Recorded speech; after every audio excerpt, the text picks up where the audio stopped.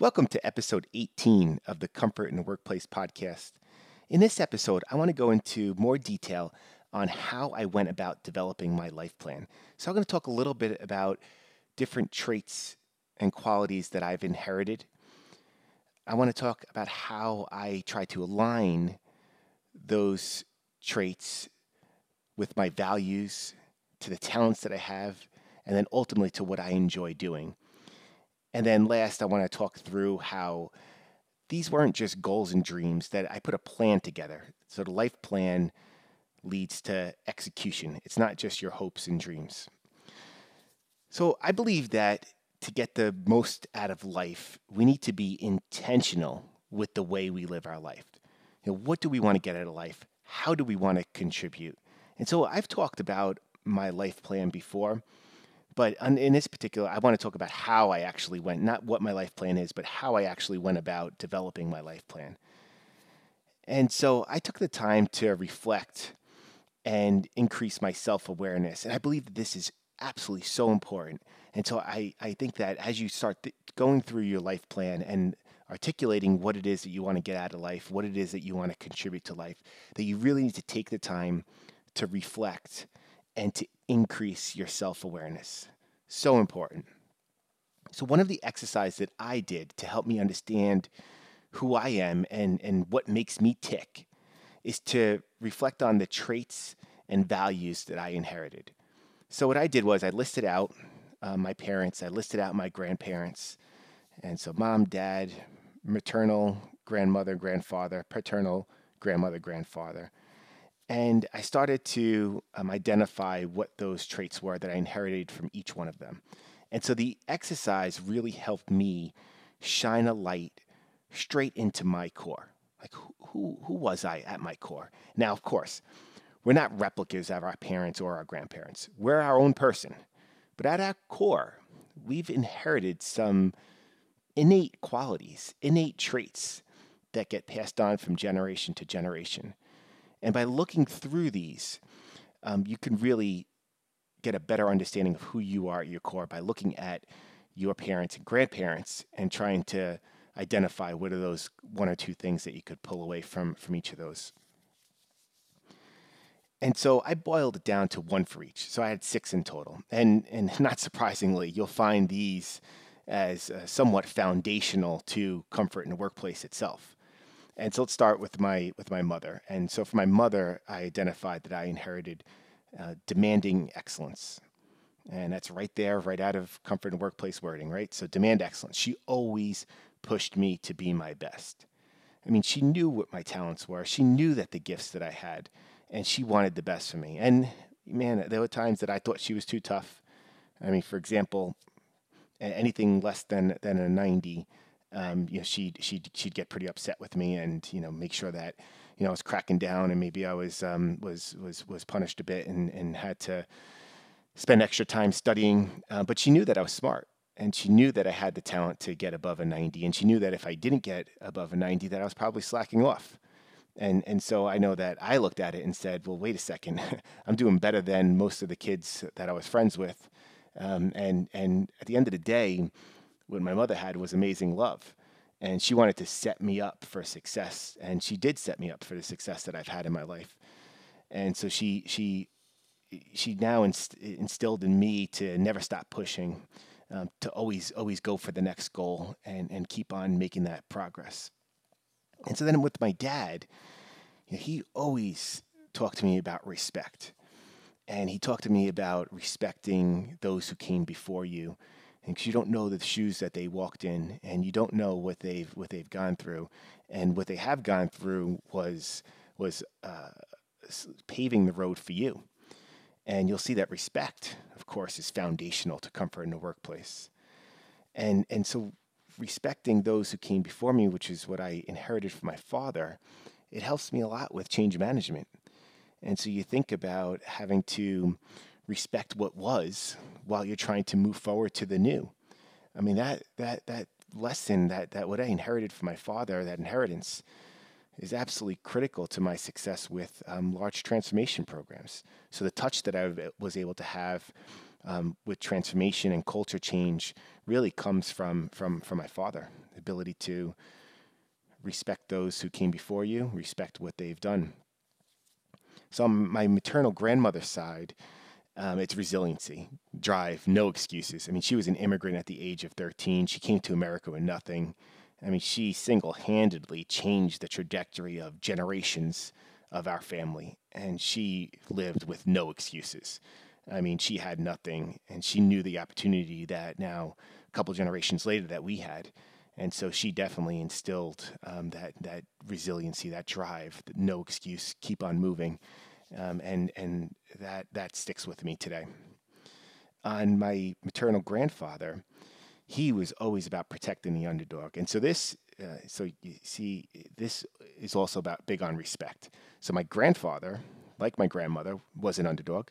He had a great life in post World War II Czechoslovakia, and he left it because he saw that the life deteriorating there, and so he left that great life behind. He wasn't able to speak the language. He was a very talented man, but he had to have a job as a maintenance person at a corporate building in Manhattan called the Colgate Building, and he as a result he instilled with me cheering for the underdog. I mean, I grew up in New York, and typically as Yankees, Rangers were the more popular teams, and he cheered for the Mets and Islanders. In TV shows, I remember watching with him. We watched Matlock or Columbo, and it was always set up for Matlock, the lawyer, to catch the bad guy, or Columbo, the detective, to win. And so he'd always cheer for the villain.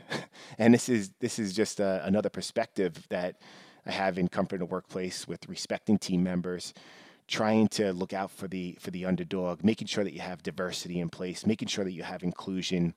I mean, it's absolutely foundational.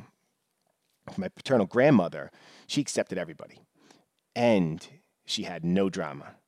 So with her house, her door was always open. So this little house in the Bronx, door always open. Everybody was able to come in. They come, they chat with her. This place was a cornerstone for the neighborhood, and she'd always listen. She'd listen intently. She'd give some advice, but she never got involved in the gossip, and she never got involved in the drama. And that ability to listen, that ability to stay objective, that ability to stay out of the drama, above the fray, is something that I have with me, and how I approach my job, and how I approach working with others. So that was a huge trait that I inherited. And then with my paternal grandfather, I mean, family was front and center for him. I mean, he loved family. He loved family gatherings. He'd always have a great time when the family was around, and he's playing his guitar and singing with the kids, or he'd take that American flag, and we'd have a parade around the house, and so it was always, family was front and center. So with the drive, demanding excellence, respecting who came before you, protecting the underdog, not getting involved in the drama, family for me is still front and center.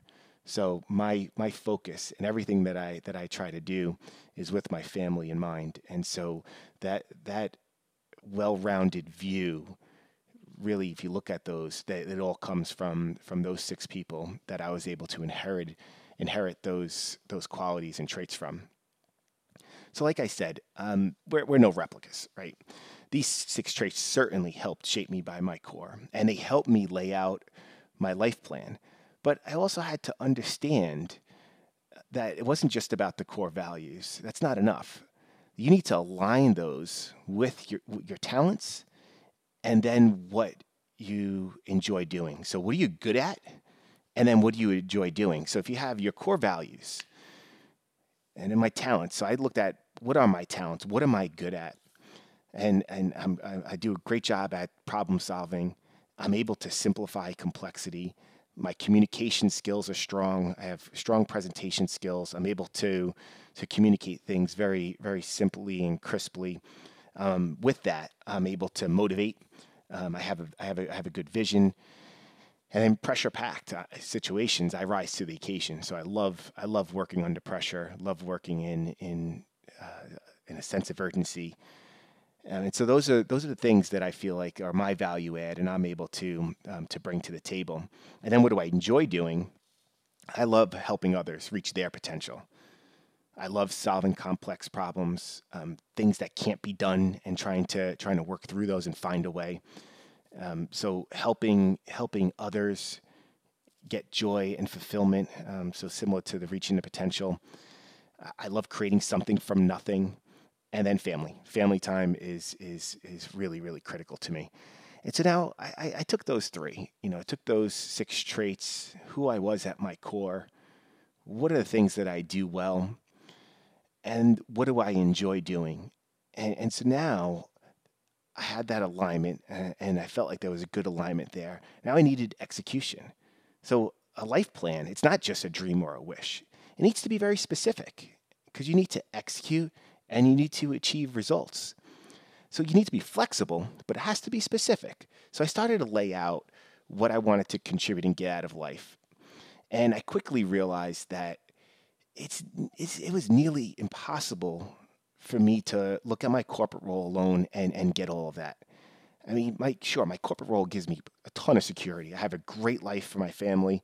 I mean, it's very important.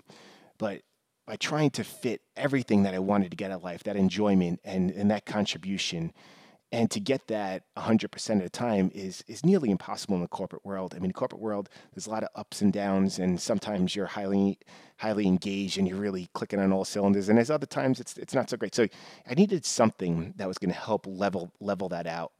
And so I started to explore various options, and it's important to me. I wasn't looking to walk away from my corporate job. I definitely did not want to throw that security away, but I did want to push myself, and so I put a spreadsheet together. I live in spreadsheets, so I listed out all the options, and I listed out all of the categories that were important, and so. What was my interest? What's my life mission? Do these options align to your talents? Is there a conflict with work? It was really important to me that I'm not looking showy, so I didn't want glory. I didn't want to do it for the glory, and so I wanted something that was a little bit more behind the scenes.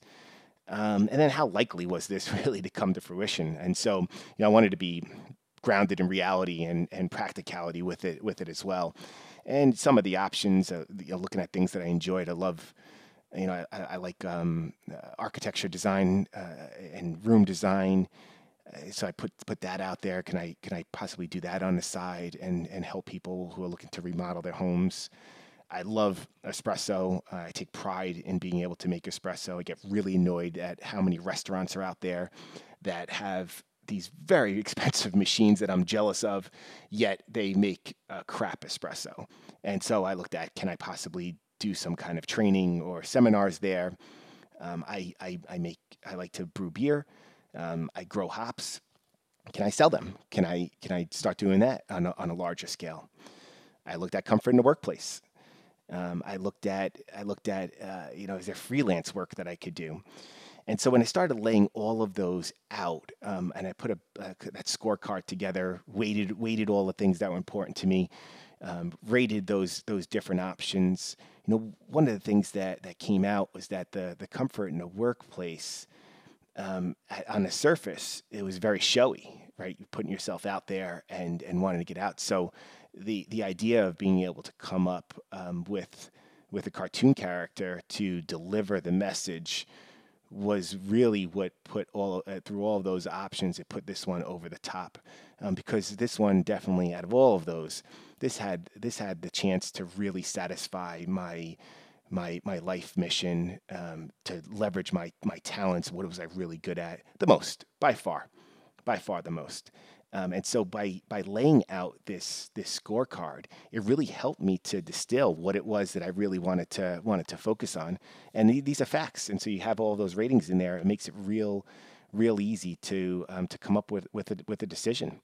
You might not live in a spreadsheet, and maybe that's a little too technical, but it worked. It worked for me.